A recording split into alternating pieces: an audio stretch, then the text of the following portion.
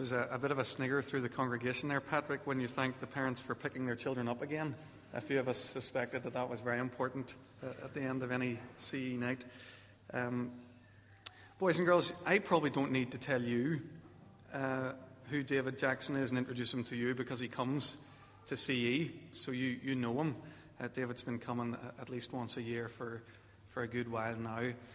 For the grown-ups who maybe don't know David works with Child Evangelism Fellowship, and it was through Child Evangelism Fellowship camps that I first got to know David years ago. So his involvement with that organisation, first as a volunteer, but now as a member of their staff, is decades long.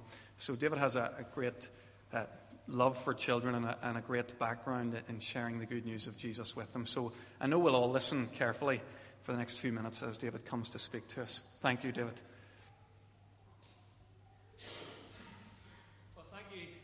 Christoph, for your kind words of welcome. I was just thinking, well, it is 25 years this summer since I first had this guy in my dorm. And I was thinking of the boys in that dorm, and there was one fella in the dorm, and he was from Spain, a guy called Jonathan Reed. And we were all going to bed at 10 o'clock, to 10:30 to go to sleep.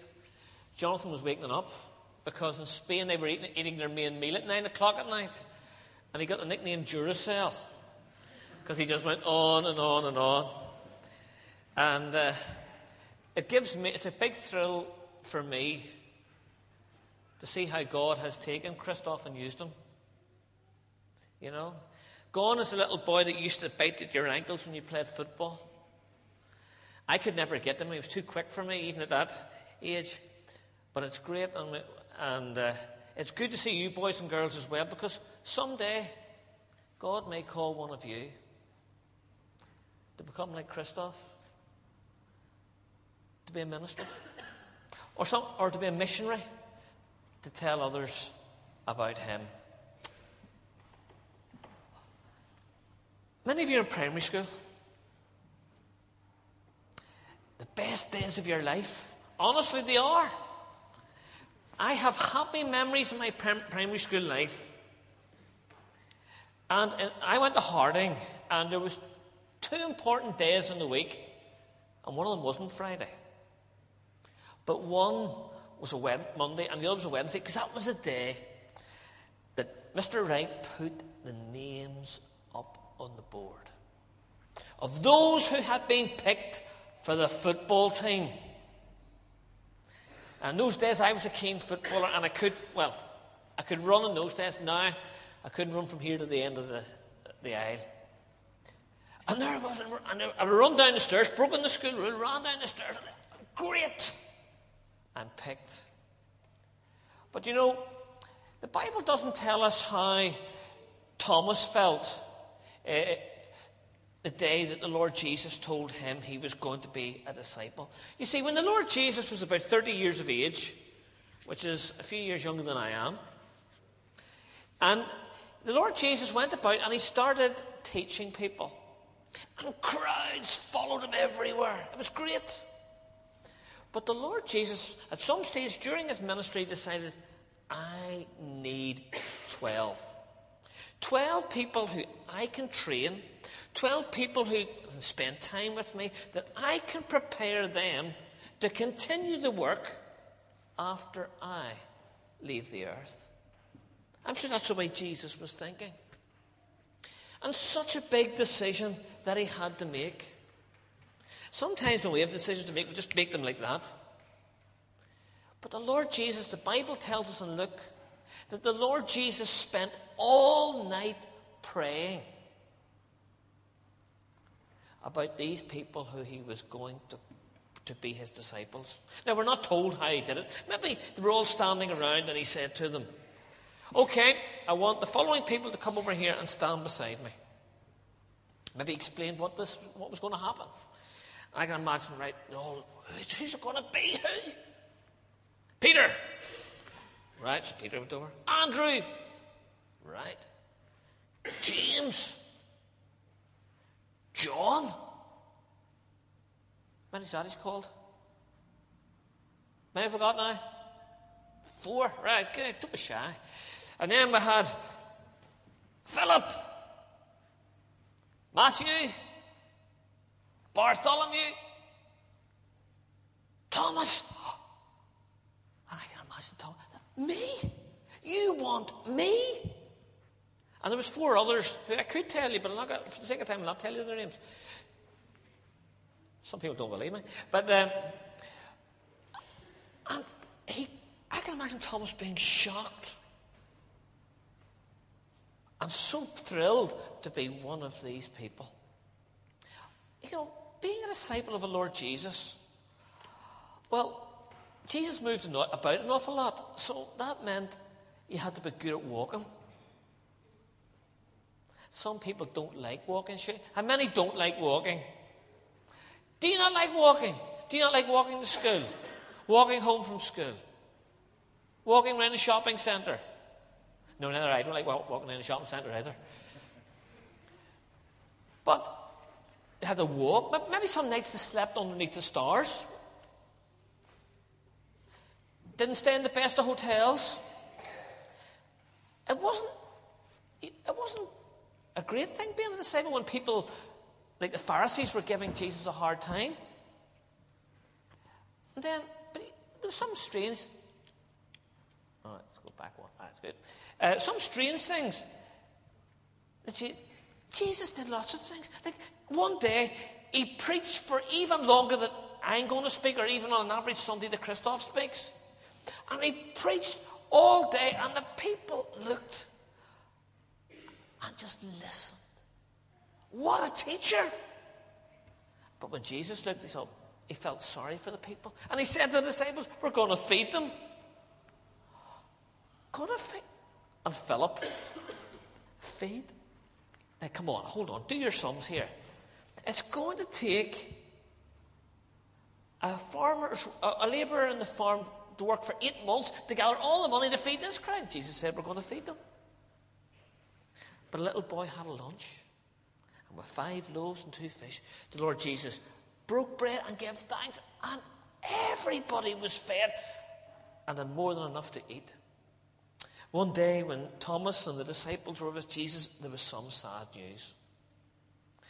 One of the Lord Jesus' friends, Lazarus, was sick. And by the time they got to Lazarus' house, he was dead. Everybody was crying. And Jesus said, he's not dead. He's going to come back to life. And they laughed at him. And he rolled away the stone. He said, don't do that. He's been in there 4 days. It'll smell. Rolled a stone, and Jesus shouted, come out! Lazarus, come out! And out came Lazarus. Who is this person? Maybe Thomas thought, who is he? But you know, just a matter of maybe weeks later, Jesus had gathered his disciples together in a room. And he said to them, listen, in a little while I'm going to be taken. The rulers are going to take me, and I'm going to be killed and put to death. I'm then going to come back to life again. But the disciples, they just weren't listening. They just weren't listening. And Jesus said, don't be afraid. Don't let your heart be troubled. Believe in God. Believe in me. But in my Father's house are many mansions. If it were not so, I would have told you. And he said, I'm going to heaven. I'm going to come back again. And Jesus said, you know where I'm going? Thomas said, Lord, we don't know where you're going. We don't even know the way. And Jesus said to him, Thomas, listen. I am the way, the truth, and the life. No one comes to the Father except by me. The boys and girls were singing about the Father's house in heaven. Place to dwell for eternity. We were singing about it earlier on. But some people are confused about what is the way to heaven. The Bible leaves us in absolutely no doubt. The way to heaven, boys and girls, is not necessarily about being good. You can try to be good all the time. But are you good all the time? No. Neither was I. Neither am I. You could try, say, I'll come to church every Sunday. I'll not miss Junior CE. But then there's a program on TV you want to watch. Or your friend calls round for you to go out and play, and that promise to attend regularly and punctually and all the rest, it's forgotten about. Some people think, I'll come along to church every Sunday morning and I'll put my money in the offering. That's good. But that will never get us to heaven. Jesus said, I am the way, the truth, and the life. No one comes to the Father but by me. And Jesus took some bread, and he from the Passover meal, and he broke it and he said, this bread is to remind you of my body that is broken for you. He was looking forward a matter of hours to when he died on the cross, when he shed his blood. And the wine, he says, that speaks of my blood, which will be shed for you. And it's because the Lord Jesus Christ died and rose again that we can have our sin forgiven. A matter of hours later, Jesus' hands were tied. Judas had handed him over to the authorities. He was taken. And he went before various people. And Pilate brought him in front of all the people. And they were shaking angry hands. We don't want this man to rule over us. We don't want him. Crucify him. Give us back Barabbas. You say, I would never shake my hand at God. No, you mightn't. But if you keep going on the way you go and say, no, I won't let the Lord Jesus be in charge of my life, you may as well be shaking your hand. The Bible tells us that we must put our trust in him. He is the only one who can forgive our sins. Shortly afterwards, the Lord Jesus was taken away and was crucified. We don't read of Thomas being anywhere near the cross when Jesus was crucified. There's only one disciple that we read of in the Bible who was anywhere near the cross, and that was John. Don't know what Thomas was doing. Don't know where Thomas was, what he was thinking. Maybe he was away somewhere thinking, what has the last 3 years been? Has it been a waste of time? Was Jesus not who we thought he was? Thomas was miserable. It probably wasn't much better when he arrived back to see the disciples on that first day of the week, to be told, we have seen the Lord, he's alive. They're scratching their head. What? I don't believe you. Thomas was miserable. The most miserable man among the disciples for a whole week, because he hadn't seen the Lord Jesus. You know, boys and girls, grown-ups, it is so important that Jesus Christ rose from the dead. Because if Jesus Christ had just died and didn't come back to life again, he couldn't take away our sin. He couldn't forgive us. Because a dead Saviour couldn't save anybody. Anybody ever have goldfish? Well, my son had 2 goldfish. One was called Sam, and one was called Elvis. He was in the fireman's stand at the time. It's hard, scary to think that he will be 18 in May. And that's a long time ago. Well, Sam and Elvis, their water wasn't always clean. It was dirty. And my 2 children, in particular my daughter Rachel, must have thought we were in heaven, because at times it seemed as if there was no night there. Early mornings were a regular occurrence. And so, one morning I got up and I looked at Sam and Elvis's water and I thought, it needs changed. So, this is what we used to do in our house. I don't know what you do in yours, but we changed the water at a nice cream carton, put some nice cold water in, got my wee net. They were quick getting around the tank, and put them into this nice cold water. And then, poured the dirty water out through this colander and put the stones and cleaned the stones out. Oh, I was really good. Really cleaning them, doing my best. And then wash the tank, and we drop a fairy liquid, and really, I was doing my best. Then put the stones back in. And then I put water in the tank. And then I put Sam and Elvis back in the tank. But 10 minutes later, they were dead. Cruel. That was tragic. They were dead. Now, if I changed the water, I think the water was too warm, so I put nice cold water in and put Sam and Elvis back into the cold water to come back to life again. No, why? Don't be hard to school. Why? Come on, give me some hope. Would they not come back to life again? Why? They're dead. If I put them into the cold water and give them some food, would they come back to life again? Well, why? Well, what can they do because they're dead? Pardon? Well, what can they do? Nothing. If Jesus had have stayed dead, could he forgive our sins? Could he take us to go to heaven and be with him? Paul writes in 1 Corinthians chapter 15, he says, if Jesus Christ is still dead, our faith is useless. We're miserable. Oh, Thomas felt miserable. Until the following week. But 8 days later, the Bible says, Jesus came back. And Thomas had said, unless I put my finger in his hand or put my hand in his side, I won't believe.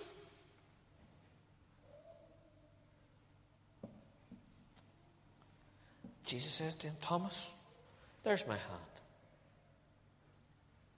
Put your finger in it. Put your hand in my side. Thomas just got down on his knees and said, my Lord and my God. It was as if that day the light shone. Thomas realized who he was, that the Lord Jesus Christ was his Savior. A few weeks later, the Lord Jesus gathered his disciples together outside Jerusalem. I began to talking about our school teacher who picked the football team. Well, before we went out to play a match, he gathered us together and told us what to do. And it was a bit like this. Jesus gathered his disciples together and he said, listen, I want you to go, first of all, to Jerusalem and wait till the Holy Spirit comes. And then I want you to go and make disciples of all nations. Now, sometimes we didn't win our football matches because we didn't do what our coach told us. But the disciples did. And as a result of what the disciples have done, down through the centuries, the gospel has come here, and that's why we're here. But what about Thomas? What happened to Thomas? Well, historians tell us that Thomas went to India. That's where Thomas apparently took the gospel to. And Thomas lost his life because he followed the Lord Jesus, because he believed in him. Boys and girls, Thomas came to the place where he believed in the Lord Jesus Christ as his Savior and went and told others about him. What about you? What about the grown-ups this morning? Has there been a day in your life when you've come to the Lord Jesus Christ and trusted him as your Savior? Given him your life? This morning, even right where you sit, you can follow Thomas's example. You can give your life to him. And Jesus said, he was the way, the truth, and the life. No one comes to the Father but by him. And he says, all that come to me, I will in no wise turn away. Come and trust the Lord Jesus Christ today as your Savior. And just like Thomas, believe in him. Thank you.